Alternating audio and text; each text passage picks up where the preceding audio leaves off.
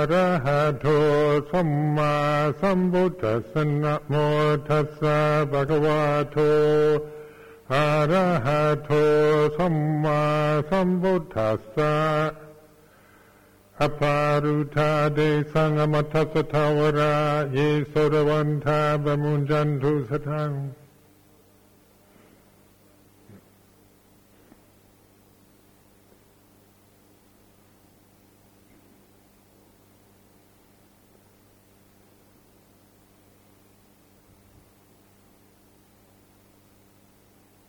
This is the observance night, getting on towards Christmas, New Year's, end of the year.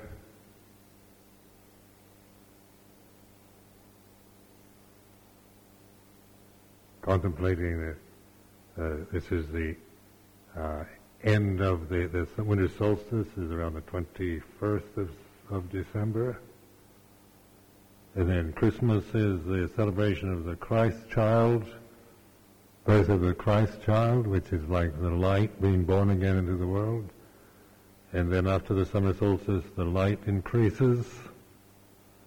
So you can contemplate this sense of light and dark, long nights, short days, and the changing of the seasons, end of the year.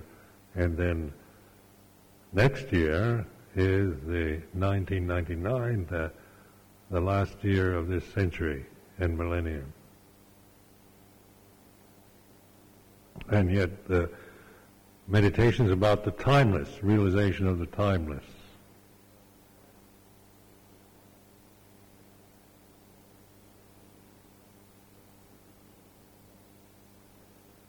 So contemplating, we contemplate this.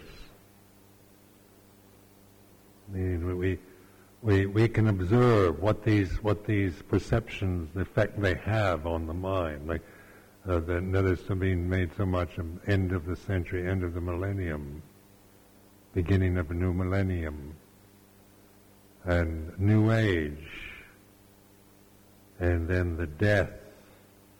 The doom, destruction, death, decay, predictions and attitudes that accumulate around the ending of something. So the position of a meditator then is the awareness of how this affects consciousness, not as how it affects other people's consciousness, but how it affects you. Words like death, or ending, or the darkness, the dark side, the shadow, the evil, all these, how do they affect you in terms of when you hear these words, you think these words. It's not to make any statement about it, but to just recognize the power of perception.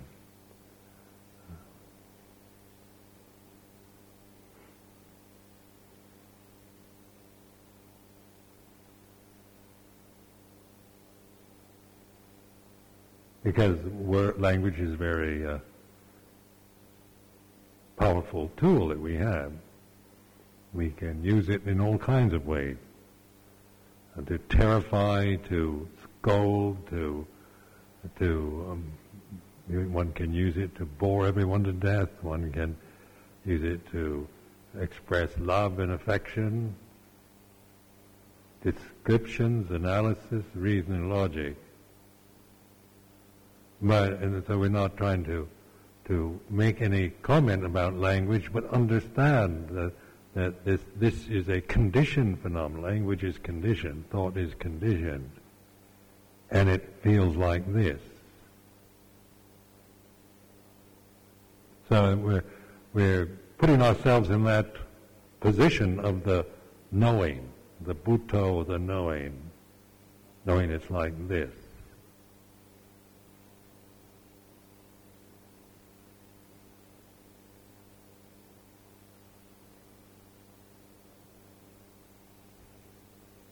the unknown, the things we don't know what the next millennium will be like, or even next year, or even tomorrow. But we can take for granted that tomorrow will probably be not all that different from today. We can make that assumption.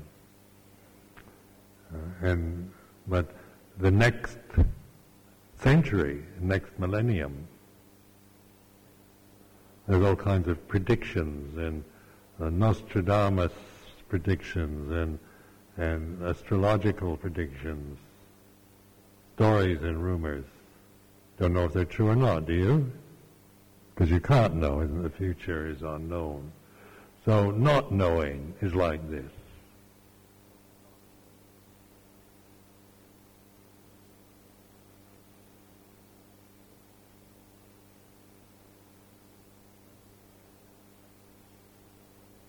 Now, this is a reflective way to use the mind, meaning we use experience in the present and observe, witness, and this doesn't mean like a cold, analytical observation of experience, because in order to really observe, you've got to willingly experience your feelings and emotions. So you're not just divorcing yourself from emotion or feeling by looking at it and just pretending that you're actually witnessing it, and then that it is the way it is. It can end up as merely dismissal of what you're feeling, or deluding yourself that you are really aware, when actually you maybe taken a position. Then there's a kind of unwillingness to feel life, to engage in feeling and emotion, to really let it be consciously accepted and not judged, but accepted for what it is. So if you hold to the idea of just merely an intellectual position, which is a judgmental position, like my emotions are like this, and then I can make intellectual judgments about the quality of my emotion at this time. It usually comes out as some kind of criticism or value judgment about it. And that's the intellect. That's the judgmental ability of the mind. So intellectually we can be very critical of our emotions or someone else's emotions. If you're a very intellectual person, you love to think and analyze, and then you find people's emotions are you can feel very uncomfortable around them, because you don't want to engage in that emotional experience or feel it. You just think it's much ado about nothing, silly, making a scene, the ways of just kind of pushing it aside, but all that is some kind of intellectual judgment about it, isn't it? About your own emotion or someone else's. That's the intellect. That's not the Buddho. That's not the knowing.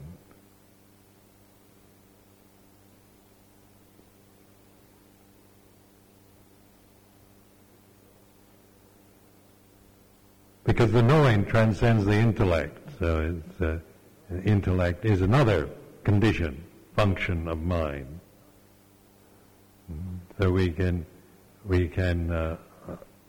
see how attached we are maybe to ideals.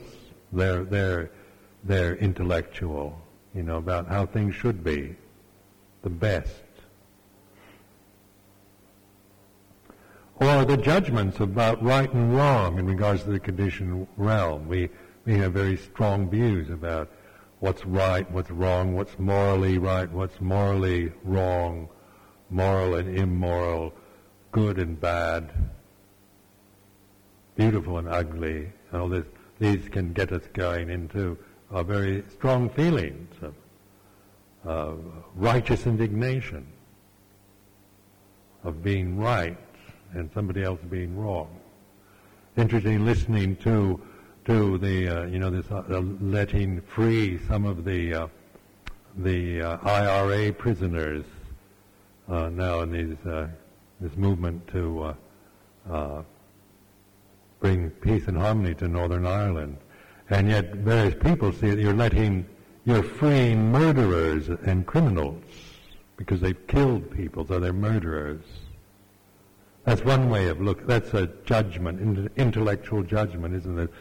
That an IRA person who was responsible for the death of somebody is a murderer. Well, that's a very heavy statement. And murderer, to me, is really a heavy thing to call somebody. So, but that, and in one way you could justify, you could put them in that category of murderer, and then feel very righteous about that they shouldn't be let loose onto the side. They should pay for their crime, and you shouldn't let them out. The same thing's happening in the Middle East with Palestine and Israel. Like the Palestinians are upset because Mr. Netanyahu won't let who he considers Palestinian murderers out of prison, because some of these he doesn't think that the Palestinian terrorists are murderers and criminals and he shouldn't let them go. They should remain in prison and be punished. That's a very righteous position. And yet to the Palestinians, they're national heroes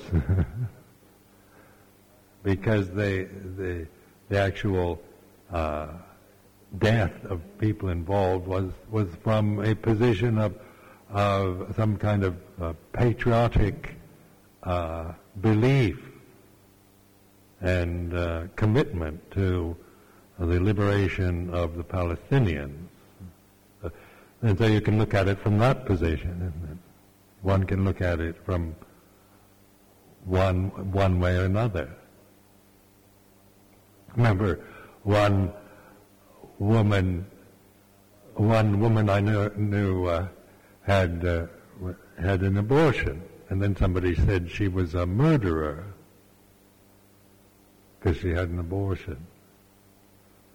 And so that's a pretty heavy thing to call to tell somebody.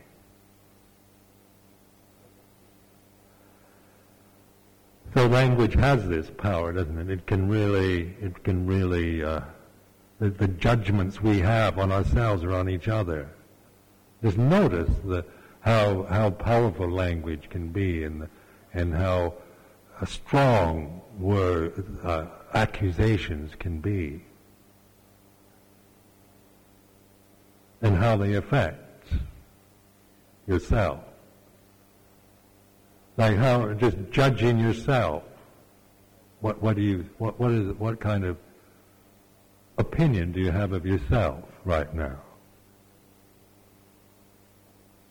And just just what that particular word or that concept has as an emotional experience.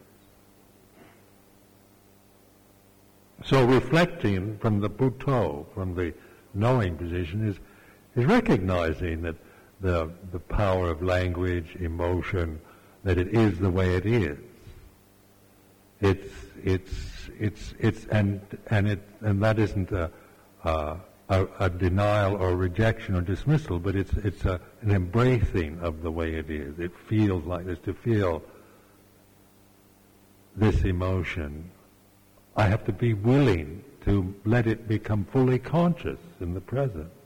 So that's not just dismissing it, is it?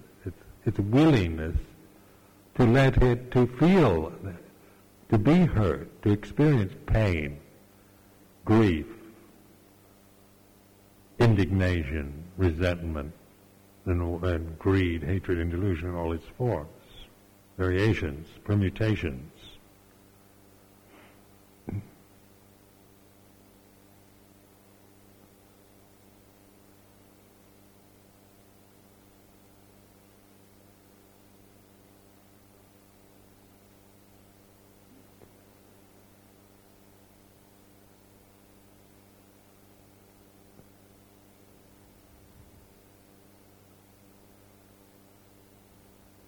with General Pinochet. So all kinds of opinions going around about whether he should be sent back or sent on to Spain or whatever. It's because that perception arouses so much feeling. You know, whether you're Chilean, whether you or not, or whether you're humanitarian, or whether you're someone who really doesn't care. That means nothing. There are all kinds of labels like a torturer and one who's committed genocide. They use to describe Pinochet. One who promoted genocide and a torturer and killer of other human beings. These are very heavy perceptions, and they feel they have a certain power on the emotional level. Or the righteousness that one can feel in condemning somebody like that. That's another strong emotion. The sense of somebody like that should be punished and they shouldn't let him get away with it. That sense of being righteous feels like this.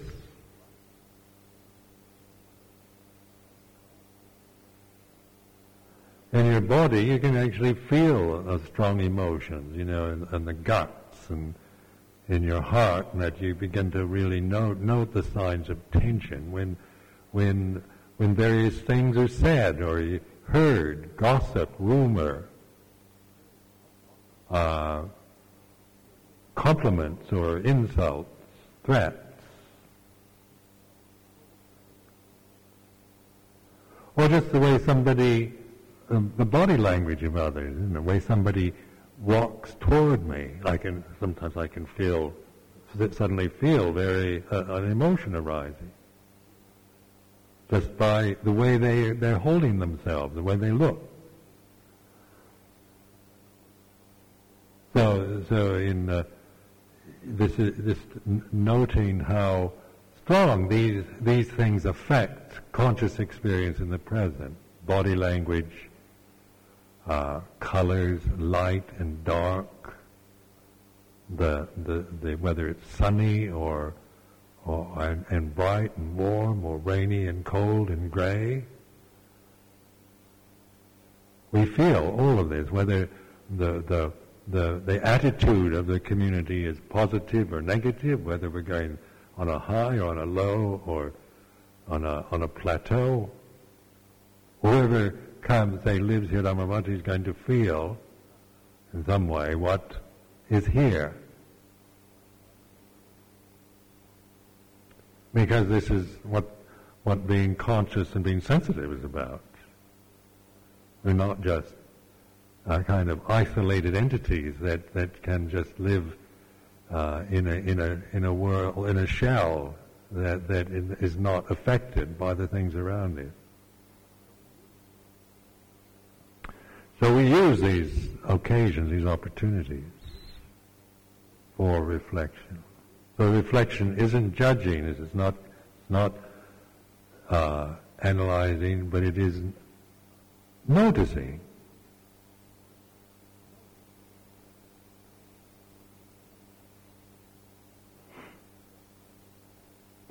In the accepting of emotions and the actual allowing them to be consciously experienced, then we can reflect on it in terms of its impermanence. Because once you've kind of gotten over the barrier of fixing it with a perception and a judgment, labeling it and then judging it, once you stop doing that and you're actually with the feeling of it, knowing the feeling of it, there's no way you can keep that feeling static or permanent. It's obviously, it changes, and it's not something that has any permanent core to it. With perception, you can give it the impression that it is permanent. Like this person is an angry person because they happen to get angry a lot, and we can fix when we think, that person, yeah, he's really angry, and then we that alone, that kind of judgment tends to fix it in our mind. That this person is permanently that way. The assumption is there. But when you look at anger as experience, even no matter how quickly you get angry or how often it happens, when the more you're aware of it as it really is, you see it is very ephemeral, and it's never the same. It is always kind of in a constant flux, as an emotion, as a feeling in the mind and body. That's why the knowing, this knowing, direct knowing, mindfulness, awareness, intuitive awareness, intrinsic awareness, these are different words that I've heard used. Choiceless awareness, Krishnamurti, choiceless awareness. Awareness, that seems to be a fairly constant one. But talking about it does, like saying, observe your emotions. That does give many people that criticize that, it's like you're judging your emotions. This is what the point I want to make. This observing, this witnessing, this buddho, this knowing, is not a cold, remote and distant observer of any of your emotional experience at all. To do that's your intellect will do that. My intellect, if I have an emotion, my intellect, there it is again, that stupid, they get angry over some stupid little thing. And that is the intellect. That's not the buddho, isn't it? That's judgmental. It's condemning. Or it says, anger, how many years have I been practicing and I still get angry? What's wrong with me? Or I can blame you and say, it's your fault.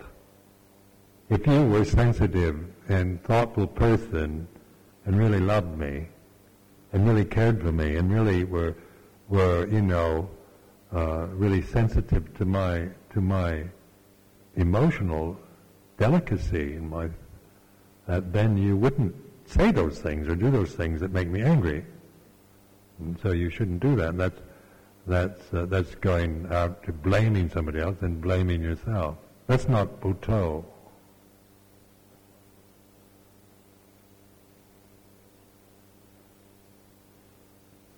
Buddho, this is the mantra of the Thai forest tradition.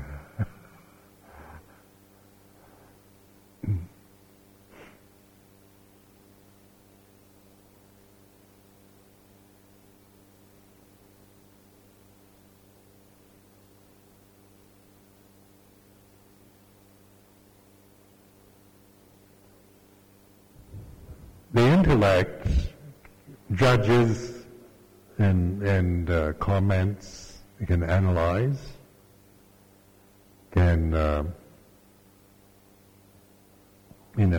relate to, say, the world or emotional experience or ideas or anything on the level of judging. So like the cool, distant intellectual, that is not one of these sloppy emotional people that weeps and cries and gets all gooey and that around love and hate and that, but as a very cool and distant way of looking at life, but it's also because the intellect will allow will give you that sense of being distant, because you're judging it, so it can be very cold. callous, insensitive, looks down on, isn't it? Judging means how much we hate ourselves for many of the emotions we feel. Buddho embraces the whole thing, the intellect, the emotions, the instinctual drives. Like this thing of the instinct. What kind of intelligence is that? An instinctual experience that we have as human beings. Survival, procreation, things like this are basic instincts to this body, to these bodies. And that also we can judge that intellectually, instinct, sexual desire, things like this. We can form all kinds of opinions, views, and judgments about sex, or self-preservation, or the need to eat and sleep and the functions of the body. Intellect makes you very distant from it, and it can kind of make you feel very separate and distant and remote from instinct. Emotions, we can get very upset by some of our instincts. Emotionally, we can feel very embarrassed or very frightened or threatened by sexual impulses or just basic survival feelings or hunger even.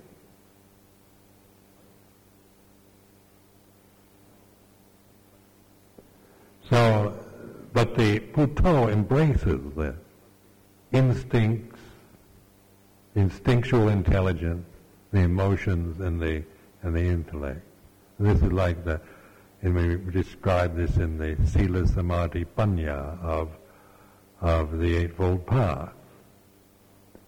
So Sila, very much the moral precepts, is a way of dealing with the instinctual energies and forces of our humanity, our human body, which is a way of determining ways of acting and speaking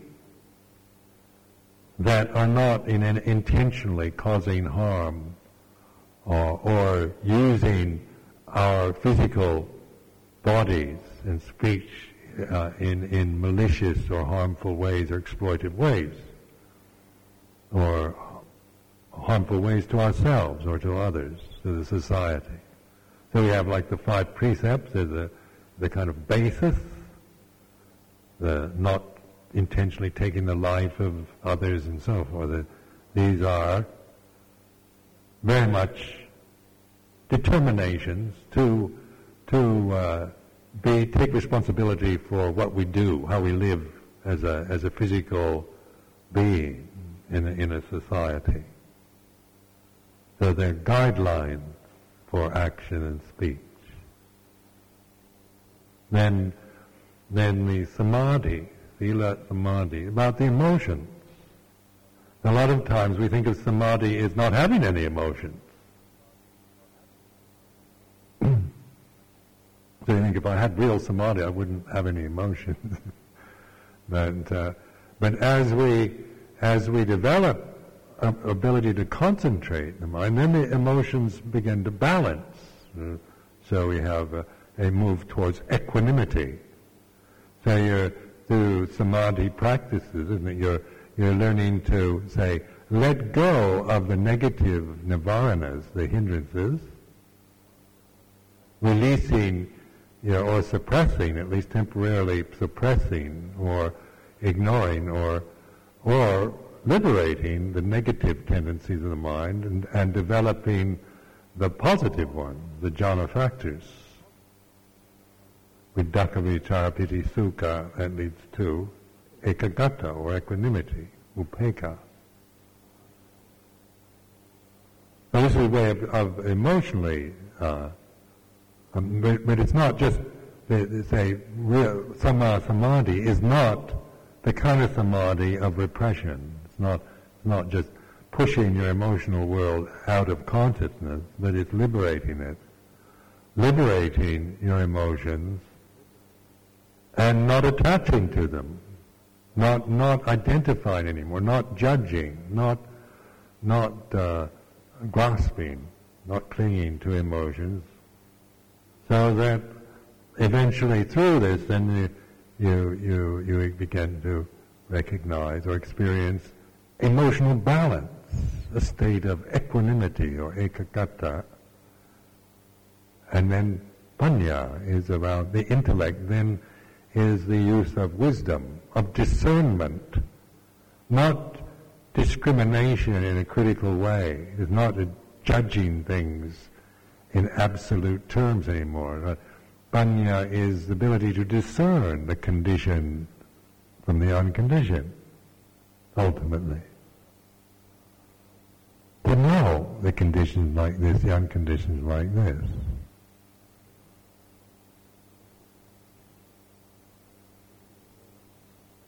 And so this is all, the way that this path works is through is sati, sampajanya, awareness, intrinsic awareness, choiceless awareness, intuitive awareness.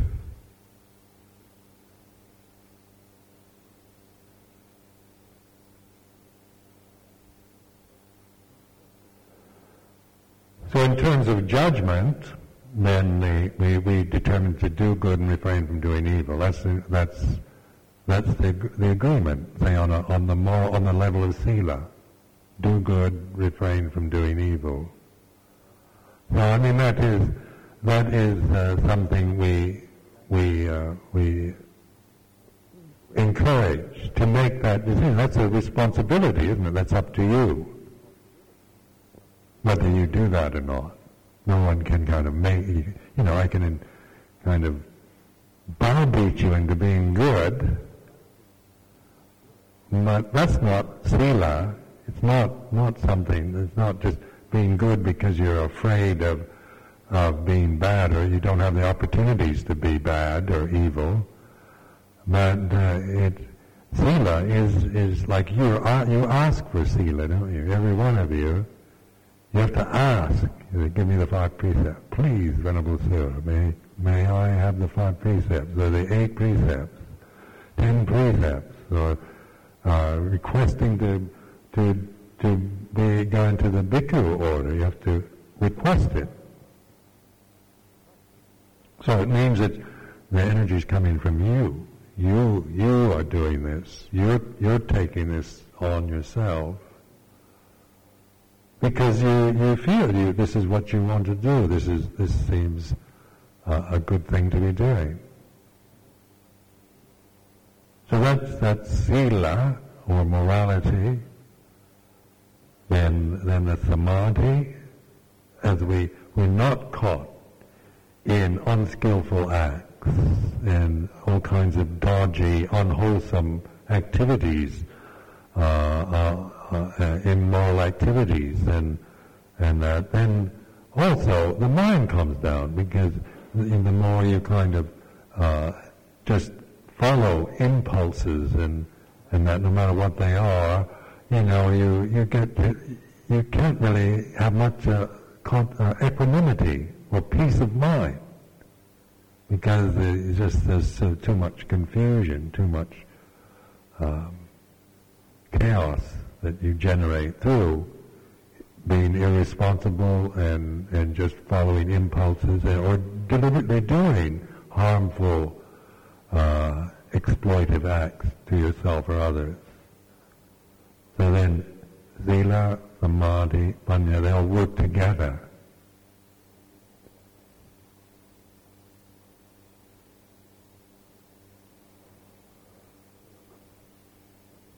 So the more you contemplate this, then the panya, the wisdom, you begin to see the value of doing good and refraining from doing evil. As you begin to, say, develop that in your own life, you begin to recognize the value, and so your faith increases in the practice because of sila, because you see that it has a good effect on your mind. And then that helps towards, let's say, emotional balance. And so these are three categories, but they actually are working in harmony. They're taking into account the whole human condition, on the instinctual plane, the emotional and the intellectual. And they're not favoring one over the other, not one dominating, but they all supporting each other. There's not a conflict anymore or an imbalance. Say with Samma Samadhi, Samma Vayamo, Samma Sati, Samma Samadhi, the Eightfold Path.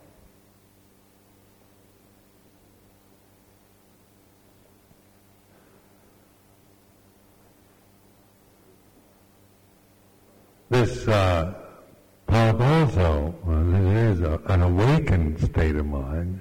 You have to know it for yourself. And so this is another, I think, why many of us are drawn to Buddhism, because this is such a persistent kind of suggestion in the Buddhist world, isn't it? Because who can know but me what I'm feeling? And as not as I appear to you, but what I'm actually the feeling that I'm having right now. And you might think, oh, Ajahn Sumedho's feeling this, but I know if I'm aware what the feeling is. And so this knowing, awakened knowing, panya, discernment. And now I see very much it's the discerning the conditioned from the unconditioned. It's very interesting these days just to watch the conditioning of my mind, to come up with views and opinions and judgments and preferences, which, they're not all, they can be quite intelligent ones and quite, believable and reasonable opinions and views. But that discernment knows that isn't the path, is to go along with my thoughts, my views and opinions. Because the path is not a thought or a view and opinion, not a condition.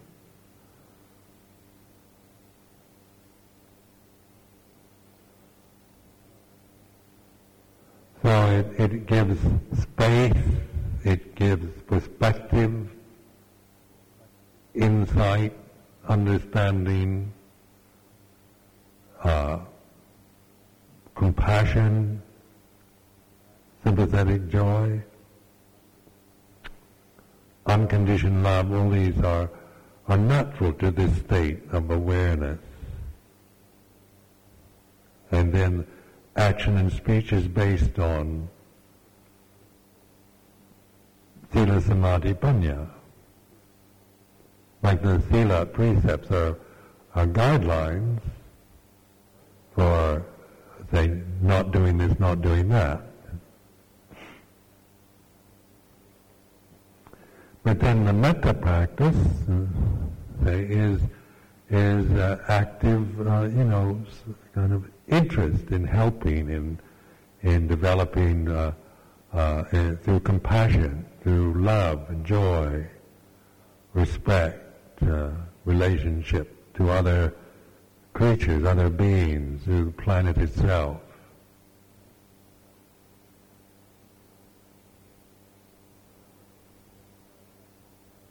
So our active side then is how we live in this world, as moral beings is refraining, because we all have impulses to do unwholesome acts, isn't it? You aren't just, there's nobody just going to have the impulse to love only. We also have the impulse to hate somebody. So, I mean, this is a human problem, not a personal affliction. And so knowing that our determination to act on what is good and refrain from acting on what is not.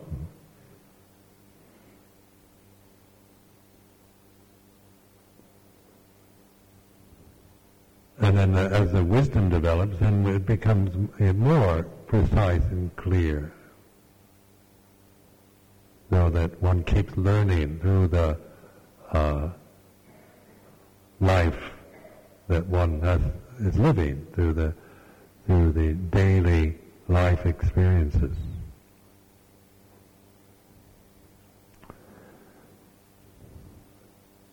As you can see now, you've got this huge marble ball in the middle of the temple.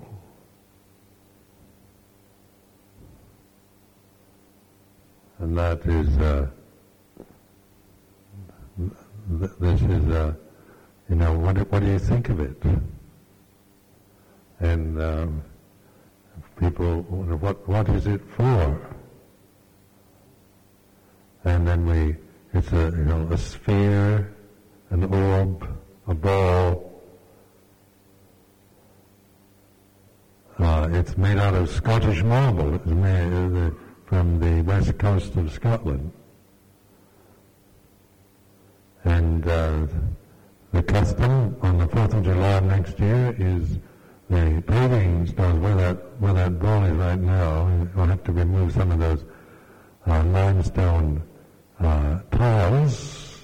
There's a hole underneath there. And then we will suspend that very heavy marble ball over the hole in some way. And then the royal princess, the King Thailand sister, is supposed to be coming, and she will perform the rite of cutting the cord that's holding it, and then it'll drop down into this hole. And it'll be covered in gold by that time. Gold with gold leaves. So contemplate this while we have it here till the actual ceremony, the chance to put kind of like a way of using this particular thing, so that it's not just a hunk of rock sitting in the middle of the temple, or that it's some kind of Thai ceremony that some prince is going to come and do this and then it'll be finished. And we can look at it as just a very kind of, well, we've got to do these things, or not really think about it, or participate in it very much, or just ignore it, or say it's not, from an opinion against it or whatever. But what I encourage is a way of kind of developing an awareness around such an object. Put your kind of attention onto it. To like put a lot of blessings into it, like kind of pretend that you can actually permeate that solid rock with loving kindness for all sentient beings, and so that this sense of this object that we have now in this temple is an object that we're really connecting to and bonding with in a way on the heart level, so that when it does drop into the hole, and then we won't see it again, probably. It'll be covered, but we'll all know, isn't it, what's under there. Well, if we related to that orb in a loving way, kind of used it as an expression, as a container, and that we'll feel a sense of we'll relate to it in a way, we'll remember it. And so even when it is buried under the floor, whenever we come into this temple, we remember that. It can be kind of like a nimitta, a sign that uplifts the mind, because we use it in order to, in such a good way, lovely way. So this is a way to use a particular situation or condition. Now this is what I'm going to do anyway. It's up to you whether you want to, how you use this orb. But to me, it's like this whole temple thing. To me, it has a kind of magic about it, and because of just the way it came about, and it's the kind of generosity that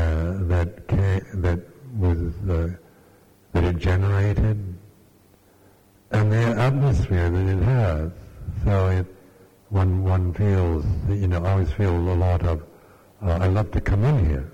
I really want to be in this building.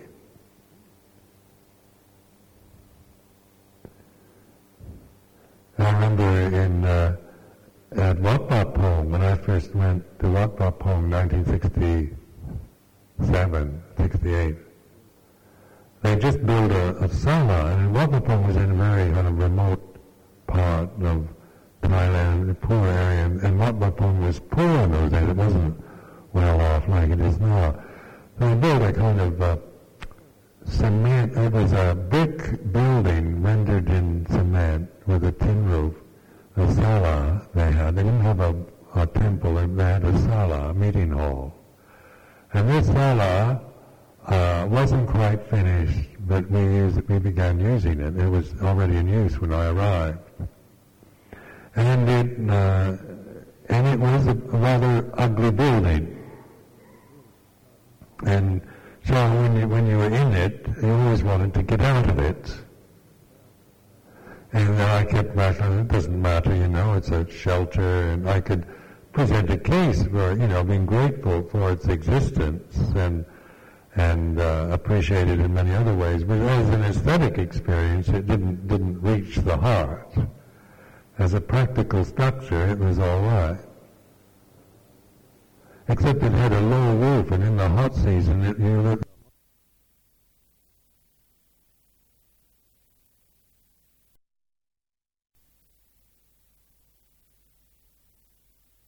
you're living in an oven and a tin roof right above you. Remember, Ajahn Chah's talks could last several hours. You're sitting there, and there's sweat just pouring off, like you're baking in this under this tin roof. So I found myself always trying to get out of this building, get away from it. Didn't like being in it. And I think Ajahn Chah actually didn't like it very much either, because he didn't put much effort into improving. It could have been improved, but there wasn't, it kind of reached this thing where it never quite finished, never quite fully finished. And so later on he built a temple, which was was like something out of Brazil, the most unusual modern building for northeast Thailand. So strange, not the traditional Thai-style temple, but something that these things belongs in a place like Brasilia, or you see these kind of far-out structures of concrete in South America. Anyway, it was quite a daring attempt to create something new and different. And it actually had very nice atmosphere. So one always, about that time, I left to come here and live in England. But I determined that if I was ever going to build a temple, I'd want it to be a place that I actually liked being in. Not to get caught up too much in luxury or in kind of in a lot of fancy decoration and whatnot, but a building that you really wanted and that kind of beckoned to me, that actually invited me into it. And once you got in, you didn't want to leave it. So I feel that very much that, for me, in a way, this building is like that. Very happy with it, and feel, very, very happy to be here and meditate in it. So this is another opportunity, like the Buddha Rupa, on the shrine, and all the efforts that people put into improving and making this temple more kind of suitable.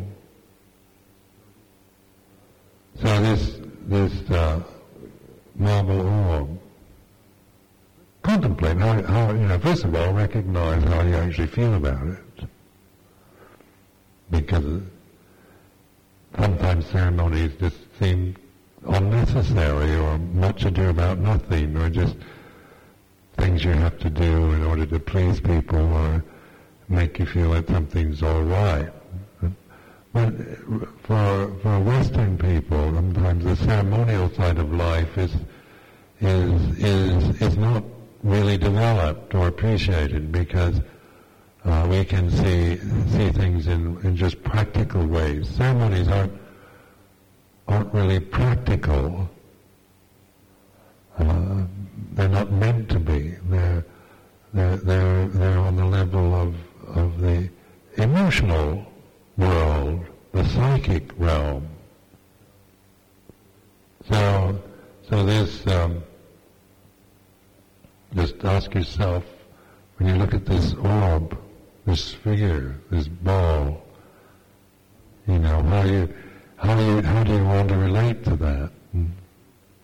Just as a way of just using it to observe what you actually do feel about it. What your immediate reaction, emotional reaction is fine, whatever it is. You're not trying to convince you should feel anything, but what you are feeling is like this. And then just use it. Then I suggest, if you want to use it for this sense of moving, using this thing, this object, in a very positive way.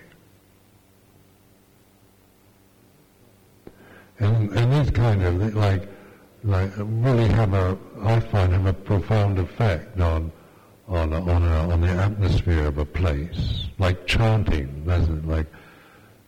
Like when you chant in a place, it definitely gives a different atmosphere than if you just have worldly gossip and then just a lot. You see places where people just chit chat, gossip, and complain about life, and then it has a certain atmosphere from that. Where in a temple like this, where it has this, it's a purposely made for meditation, really. But it's a meditation hall, place where the ceremonies of the Sangha, the Sangha offices can take place, and then the ceremonial life of the Sangha can be performed. And then this will be the kind of grand finale on 4th of July of 1999, when this thing drops into the hole, into the center of the temple, and even though we might never see it again, we'll still feel it. That we'll know it's there, unless we get Alzheimer's disease and lose our memory.